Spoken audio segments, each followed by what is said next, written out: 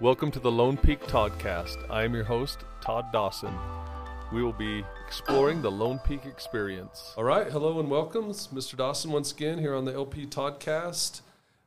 Just a reminder that we're trying to connect home and school and communicate a little bit of the Lone Peak story and share the Lone Peak experience. So a few weeks ago in episode 8, I had Cheyenne Adams and Peter Lassen join me. They are learning coaches here who coach our faculty and do a great job with that.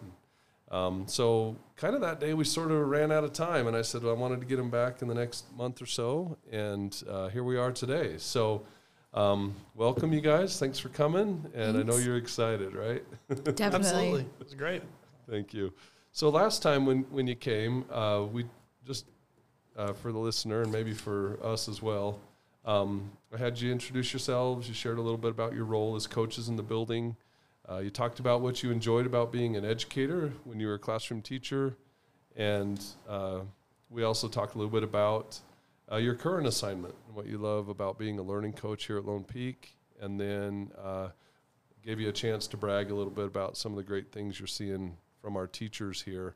And so those were kind of some of our topics, and we had a few other things that we never quite got to. So anyhow, we'll kind of jump into that today. So one of the things for the listener, just so you're aware, that we've done is we've tried to tie some collective commitments to our mission statement.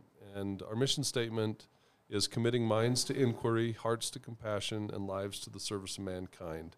And so we developed some collective commitments a couple years ago now. And I want to talk a little bit about that to start today's episode, because both Cheyenne and Peter have been instrumental in helping guide that work, and so I wanted to pick their brain on that a little bit.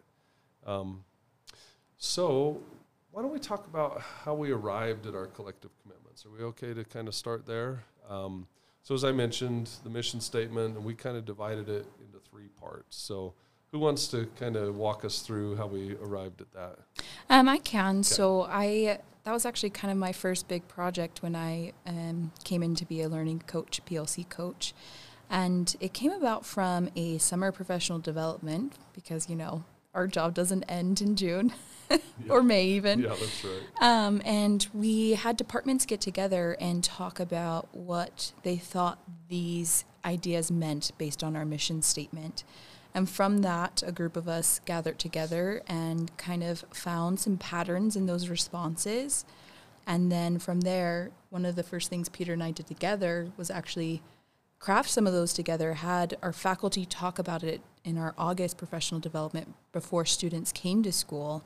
And through that process, we developed some consensus and did some voting in order to figure out where we really want it to land. And from there, we have our collective commitments, which is creating an environment where questions are encouraged, making connections, forging connections with students and each other, and then finally practicing active inclusivity rather than passive acceptance in order to really get at the heart of our community. And again, tying that back to our mission statement. Yeah, thank you.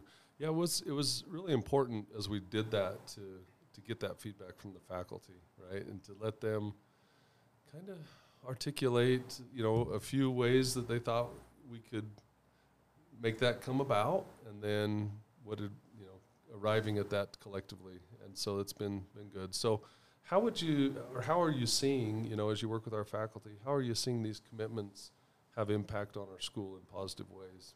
Peter, what are some of your thoughts on that?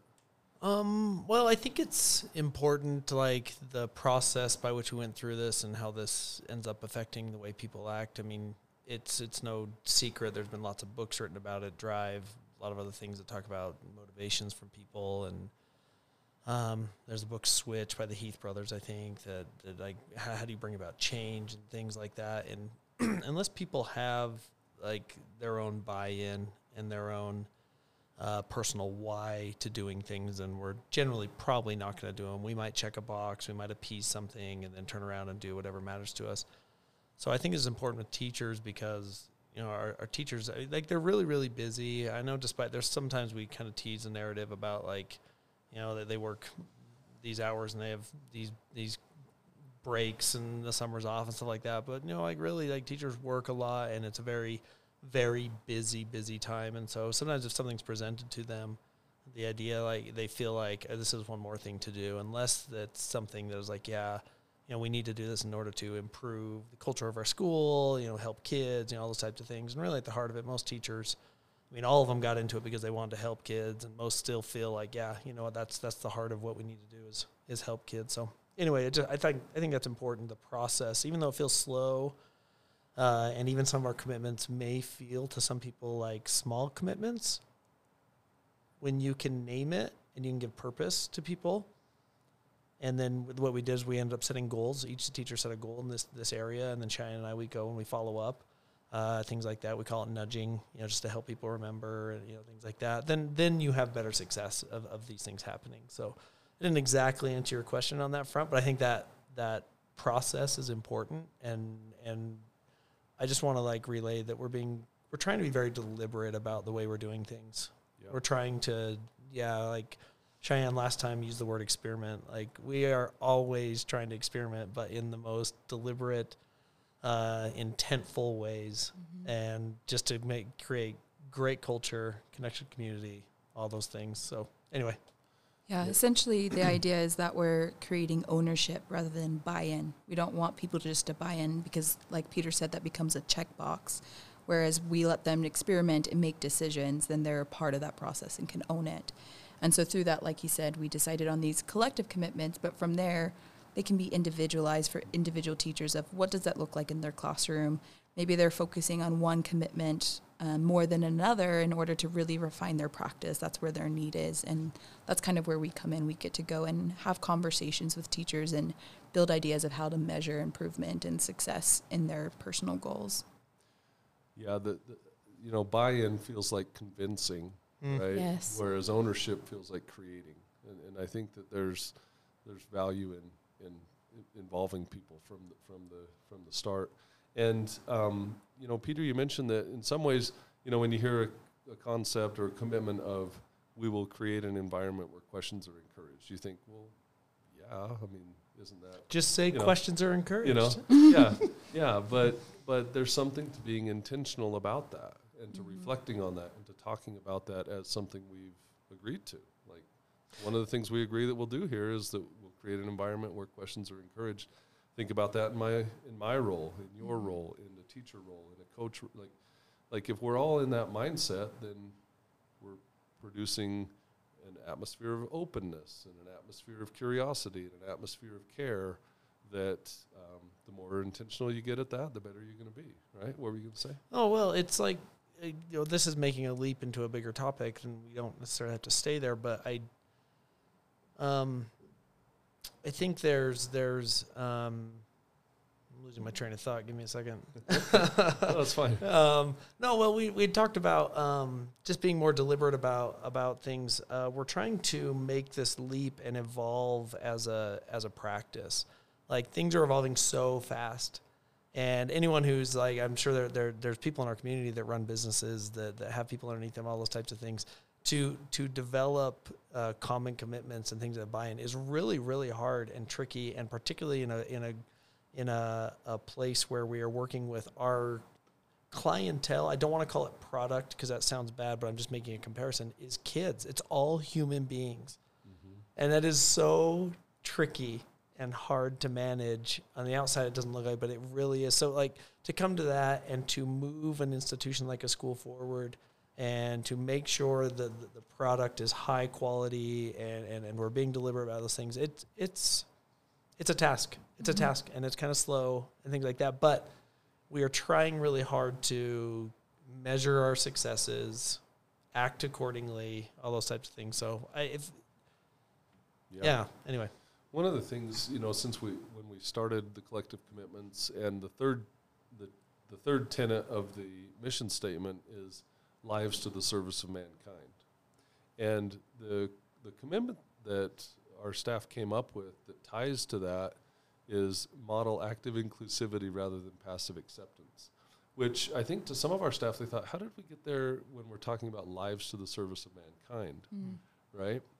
But I've thought about that over this last year and a half, and I think there's something beautiful about those two things being married together in a train of thought, in that when we are committed, or when our students, if our mission is to help kids get to that place in their lives, that they have a life committed to a service of mankind, you really have to have an inclusive mindset. You have to be able to engage in active inclusivity rather than passive acceptance. And so that's been an interesting one for me, especially even through doing this ToddCast. The sense of belonging enters the conversation quite frequently as I talk to people about what Lone Peak's getting right for them and maybe what Lone Peak could be doing better. That thread has come through.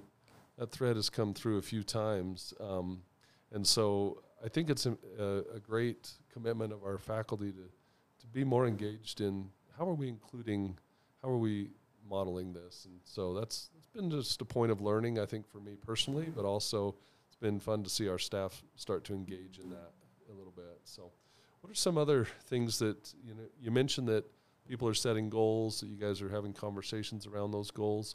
What's that been like for you, and what are some of the good you're seeing come from that? That's a great question. I'm trying to think of some particulars of teachers trying really awesome things to improve relationships with students or creating questions in their classroom. One of our teachers, Mr. Nair, he's a physics teacher. Last year, in order to forge those connections with students, he actually made sure that every semester he sat down with every single one of his students and asked them personal questions. And he would have a list of questions up on the board, and he'd say, if there's one in particular you'd like me to ask you, tell me, we'll talk about that one first. Otherwise, I'm just going to pick a few and get to know you better. And then eventually turned it into a conversation about what motivates you to learn, what motivates you to engage, and having deeper conversations where students can have a voice in how they engage in the learning in his classroom. And he talked about how at first he was a little bit worried about the time commitment involved, because that does take a lot of time to have one-on-one conversations with 35 plus kids for every period he teaches. And at the end of the year, he said, I still think it might be worth the time commitment because I got to know those kids at a different level and got to understand their learning better. And in that way, I think that we made some gains that otherwise wouldn't have happened. And maybe those gains aren't necessarily measurable, but still powerful in his classroom in terms of the environment. Well, and probably for him as a teacher to, through that collective commitment, have that door open, that's a great thing to do in your classroom. Definitely. It's not delivering instruction about physics, but it's helping live our mission. Yes. Of that forging connections and committing hearts to compassion, right? Yes. Is what that's tied to. And so well, it's a great and one way could of say modeling that it ties into the other commitments too, in that he's showing that I can ask questions to get to know you better. I don't have to sit here and wait to passively accept the information you're willing to volunteer. He's actually interested and engaged, which forges that connection. But then also, I think about kids that sometimes as teachers we just miss, because you are a strong learner, you are independent, you don't have any kind of will issues that we might need to correct, and so sometimes they fly under the radar, and it just is what it is. But he's actively mitigating that by going and making sure every single kid is talked to. That way no one is flying under that radar. So it's beautiful. So we're in the job is interesting in the sense that, if you were to say what's the school's purpose, and it's often we teach kids, and we have math, we have science, we have name the subjects. There's always that underlying or surrounding factor of the ethical or moral obligation that is teaching. And so, as you think about this, it's a moral endeavor for teachers. Maybe it's not always for kids, but when you start mixing that in there, and then I used the word product before, we'll just say we have our students that come in. We have 240 kids. Some teachers have 240 kids. To try and know them each individually, that takes a lot of work, but it's also proven to pay dividends on the other side there. So all the research that we have and all of our perceptual data and all those types of things says when you have a better relationship with the kid, learning improves. When you have a better relationship with the kid, behavior, willingness to trust you, all those things, they all improve. So we use a term sometimes in education like go slow to go fast type thing. That's the go slow to go fast, which is I got to create this. So we had Nair doing that. We had another teacher, Mr. Saunders. His was literally just to say thank you when kids ask questions. And he said it's a silly thing, but he noticed a difference in the way kids reacted to it was okay to ask questions, even if they felt like it was silly. Just, hey, thanks for that question. And he said, and he just continued to do it over and over and over. And he said, like, he sees kids relax a little bit more and like, oh, it is okay to ask this question. I don't feel dumb. Therefore, more learning's going to take place. We're more engaged, all those types of things.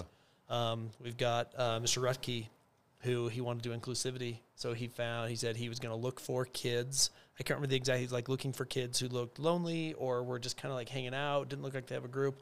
And he invited them in once a term, bought some pizza, had great lunch, conversations. had some lunch kids, wasn't about school, just chatted. But he said that he saw the dividends in the classroom. He brought them in for pizza just to shoot the bull about their lives. And then later in the classroom, those kids were more engaged, more interested, behaved better, all the above. So it's kind of neat how it all ties together. Yeah, I love that. Thank you so much. Sorry if the sound is weird. We're having some sound weirdness, so bear with us. Keep listening. Okay, so one of the questions that I've really enjoyed asking guests is kind of two parts. One is, what's Lone Peak getting right for you? The other is, what can we do better? And so I'm going to have you guys kind of answer that first one. And I want you to think about you personally. And, when you think about you, not so much the staff at large, but when you think about you, what is Lone Peak getting right for you? Let's start with Peter. Oh, that's a good question. We have a job that, in the grand scheme of things, relatively speaking, is really, really new. And we are still building this plane in the air, the coaching position. We talk at a district level all the time. I'm part of 2 schools. I'm at Lone Peak, I'm at Mountain Ridge, and I also have district obligations. And we talk as a group, the coaching group of, are we being successful? Are we not? And we're trying to figure these things out. The research will say coaching is beneficial. There's lots of things about it. Atul Gawande has given a TED Talk on it, talked about how he had a coach and how players have coaches and all these types of things. And, it's kind of been a movement over the past little bit in the professional arenas. So when I think about the coaching endeavor and our aims to help teachers in any way we can, which should ultimately help student learning, that's the ultimate goal. What I love about Lone Peak and what we have set up here between Cheyenne and me and the administration and some of the leadership team and our content training leaders, content area leaders, is that we've been given a green light. I think this is good by our administration. We've been the green light to experiment and to explore and to figure out what is working and what is not in order to make this the best product possible. I'm kind of a sky is falling guy in a lot of ways, and I get really nervous for public education, and I read polls. I just read a poll yesterday about public perception, and I get all worried about it and all this type of stuff. But without these types of programs that we're trying, we don't improve. We can't get better. We can't continue to get the best product possible for the kids and therefore the community and their futures, et cetera, et cetera. So I love that we have this group that we can exchange ideas, try things, come back, try again, talk some more. Did it work? Did it not? That's working for me. That drives me. I like that. It's validating. Mm-hmm. Some days are really hard. Some days are really good. But, yeah, anyway. So let me ask you before we hear Cheyenne's take. So for you, you're split between a couple of schools, right? Yes. So you're yes. kind of balancing that. And so when you come to Lone Peak, where you're here part of your schedule, how are you feeling connected here? It's funny. It's like, this is, I don't want it's me. Yeah, it's Cheyenne. It's Cheyenne. Cheyenne's awesome. I don't want this to sound trite because it could seem like a very stereotypical answer, which I don't necessarily always love giving, but it's a true one, so I want to give it, which is I come in, when I walk through the office, Marilee, our attendant secretary, or our receptionist. She, hey, how you doing? Lynn, always giving me a hard time, but it's always we're laughing. You know, I can go through the administrative, you know, Todd and Ryan and Justin, everyone says hi, how's it going? And there's a good feeling there. Todd's talked a lot in our private conversations and our more like public conversations about getting the soil right. Todd's the king of analogies. And so like but we're talking about getting the soil right. But when I come to Lone Peak, I feel welcome and I feel happy, and I walk down the halls and I say hi to people, and I feel genuinely like people like, oh, hey, Peter, and they are curious. They're interested in me as a person and as a colleague, and it feels good. And then when I go in my coaching office where Cheyenne and I are, there's a good feeling. We're talking, it's challenging but rewarding, and you know, so it feels good. It feels. I taught, for context, super quick, I taught at Timberline for 15 years, 14 years, and that was home. That was my home, and I was really nervous to leave Timberline. Yeah. And I'd made the switch from Timberline to Mountain Ridge. That was a request of mine because I wanted to grow. And so then I switched so now I do Mountain Ridge, Lone Peak, and then some other district things. But now I consider Lone Peak my home, and it feels good. Mm-hmm. I like coming here. It's comfortable, it's nice, and it's home. So it's good. Thank you. Cheyenne, what's Lone Peak getting right for you? I think I'm going to echo a lot of Peter's sentiments here. I really like your word belonging from a little bit ago, and I think this is the first school I felt like I've belonged in. A little bit of background for me. This is the only school I've ever stayed at for more than a year. And that's not to say that the other schools weren't awesome in their own ways, but it didn't feel like the place I needed to be. And even there's been times where I've questioned my career choices, like, is this really where I want to be? And every single year it comes back to, no, I need to be at Lone Peak. Like, there's something here for me. There's something still that I have in my heart that I feel like I need to give or offer to the people in this building.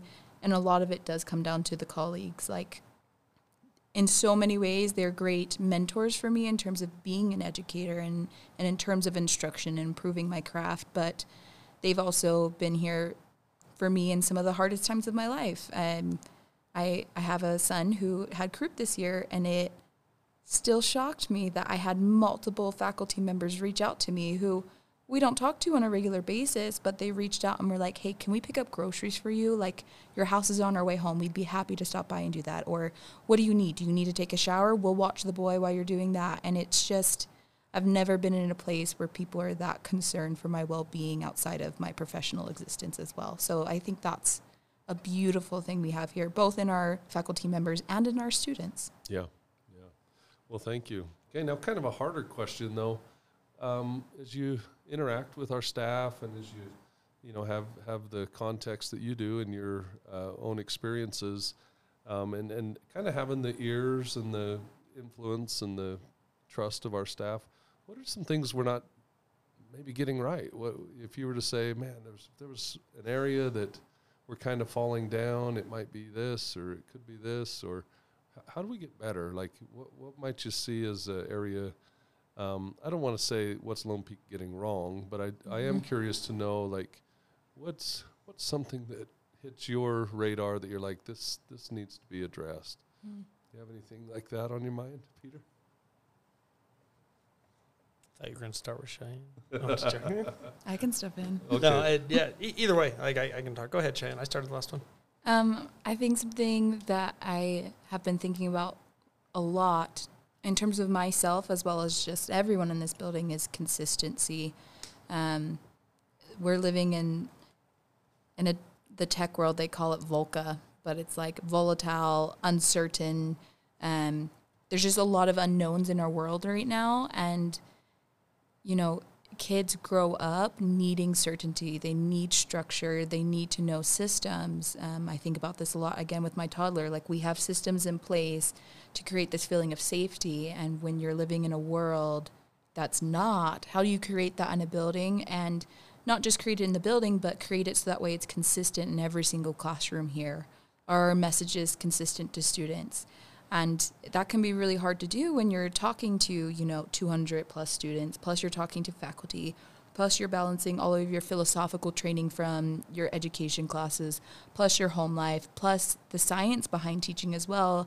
And it can be really hard to figure out what is my clear message, especially when so much of what we do is time strained. Like, you have to know the answer now, so here's my answer now. And so I think that leads us to sometimes being a little inconsistent in our messaging, not with any ill will or poor intent, but it does happen. And so I think about how that could be confusing to my colleagues who I get to interact with a lot, especially in leadership roles, but also like how are we being consistent with students? Like having to navigate so many different systems, different teachers on a daily basis can be incredibly hard.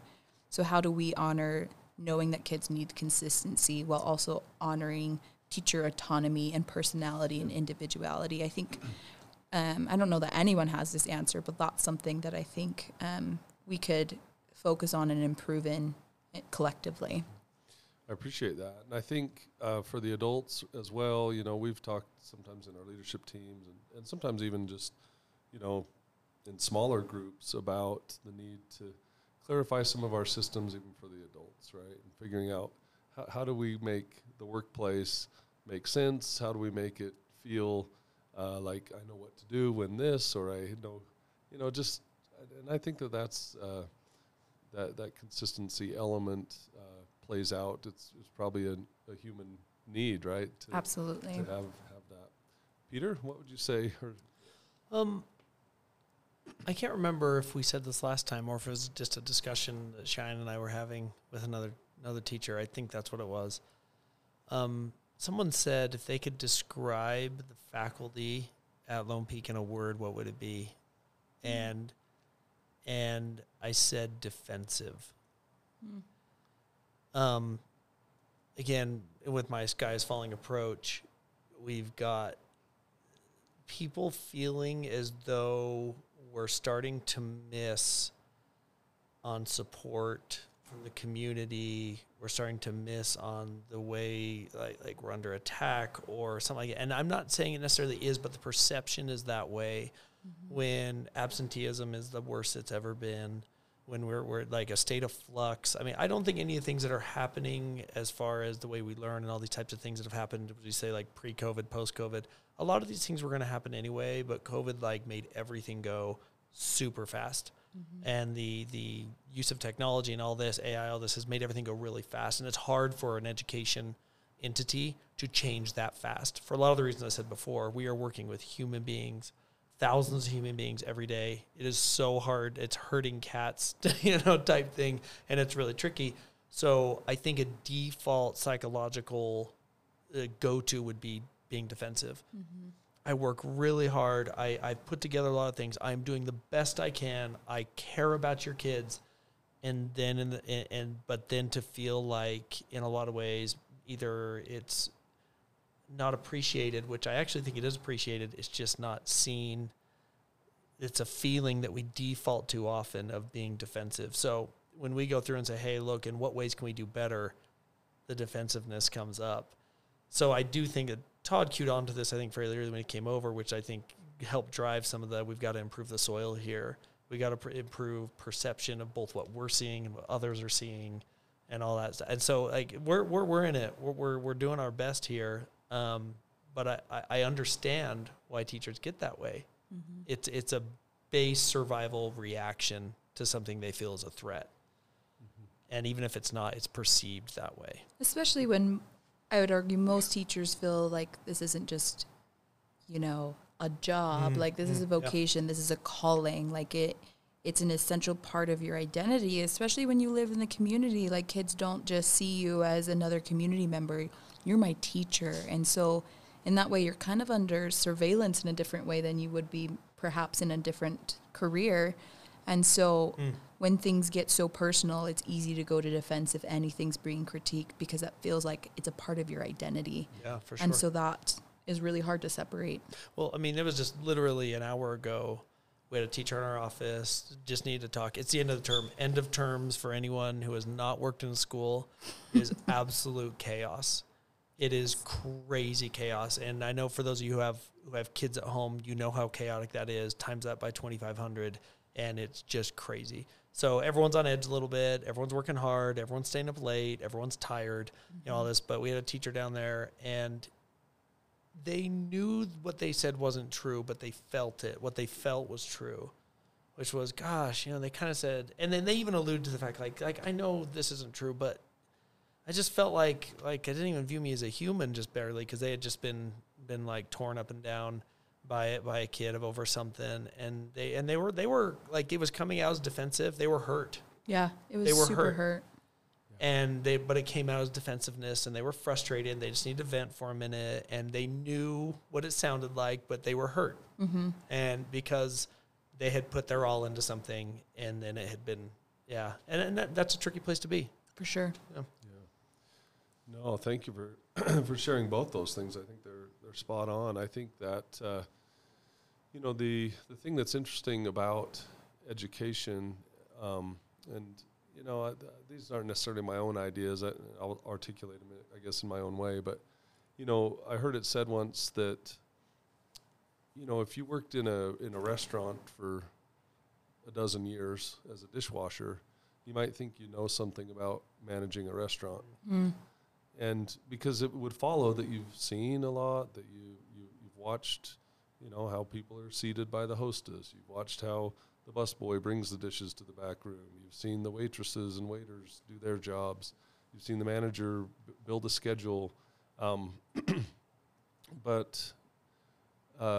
so the comparison is that in education, everybody's spent 12 years. The adults that are now parents spent 12 years in school as a student, and they know something of how schools work.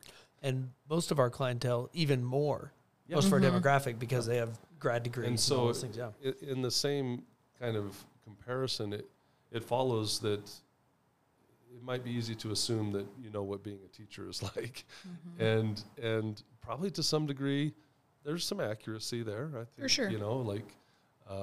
But I think there's also just so many other layers that if I were to move from, being the dishwasher in the restaurant to then all of a sudden I'm managing the restaurant, I would go, oh man, I probably missed the boat on that, or I wish I would have given a little more grace here or a little more support in this way.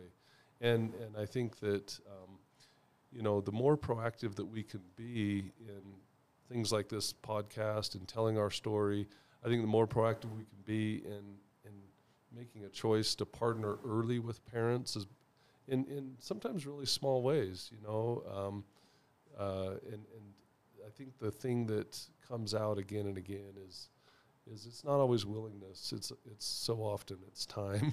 Yes. And it's how do we partner in a way that now isn't adding hours and hours to an already very busy lifestyle as a teacher and as an educator.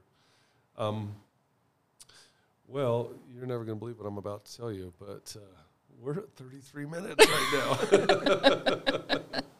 Which is good news and bad news. We're coming back. The good news is that you two are quickly becoming two of my favorite guests, and we'll definitely have to have you on again here in another month or so. I know you're always willing to sit and visit. So any thoughts, that maybe questions I haven't asked today, anything that as you're sitting there, you're like, this is on my mind, and maybe I'll say it just so that, who knows what the next podcast conversation will lead to. But do you have any final thoughts as we kind of wrap up today's episode? Anything pertaining to what we talked about, or maybe even unrelated? I think something that kind of ties this all together, and maybe a food for thought or action step, I love action steps at the end of meetings, is to remember, be curious first, right? Creating that environment where questions are encouraged. Let's ask questions before we make assumptions. I think that's something that I know as a coach I've really had to practice of okay, tell me your thinking behind that decision, or what's your intended outcome? Is what we're talking about really reaching that intended outcome?